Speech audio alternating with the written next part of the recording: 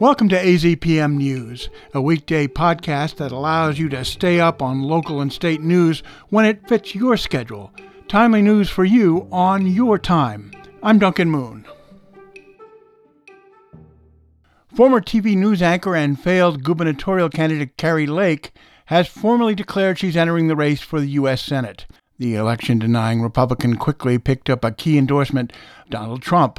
The former president gave a video address to a crowd of Lake supporters in Scottsdale. She is very special, with people like Kari fighting for Arizona in the Senate. With me in the White House, we will make America great again. Lake joins the race for the seat currently held by incumbent Senator Kristen Sinema, an independent who is yet to formally announce a re-election campaign.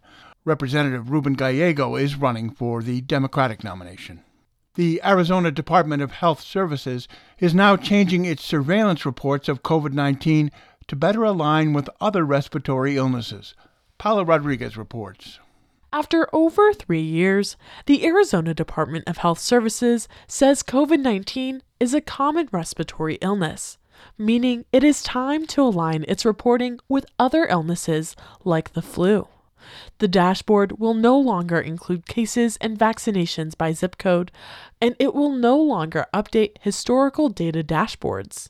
It will also stop updating vaccinations by age and administration. The department will still monitor deaths, hospitalizations, demographics, and cases by week to represent the severity of COVID-19 in the state.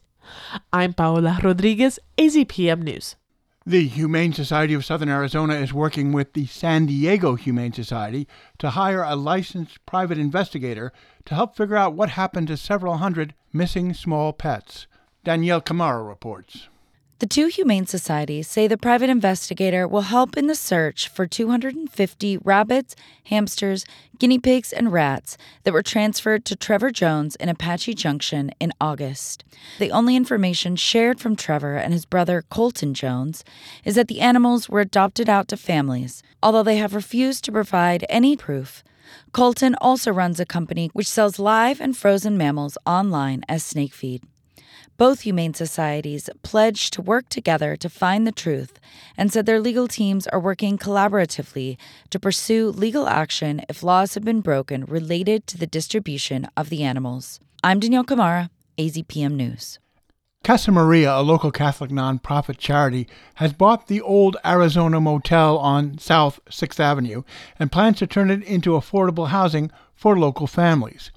Casa Maria is traditionally known as a soup kitchen, but it has recently branched out to provide reduced rent housing as well. The Arizona Motel has 32 rooms and 35 parking spaces suitable for mobile homes.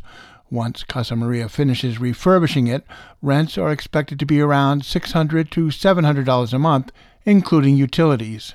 It's the second motel Casa Maria has bought this year, following its earlier purchase of the El Camino Motel on East Benson Highway. Casa Maria now has a total of 84 units and has begun a campaign to raise $7 million, hoping to increase capacity by more than 350 additional units over the next 5 years. And that should catch you up on today's news. Thanks for listening. When you can't catch our on-air newscasts, you can always get them here. Timely news for you on your time. Make sure to subscribe to AZPM News wherever you get your podcasts. I'm Duncan Moon. We'll be back tomorrow.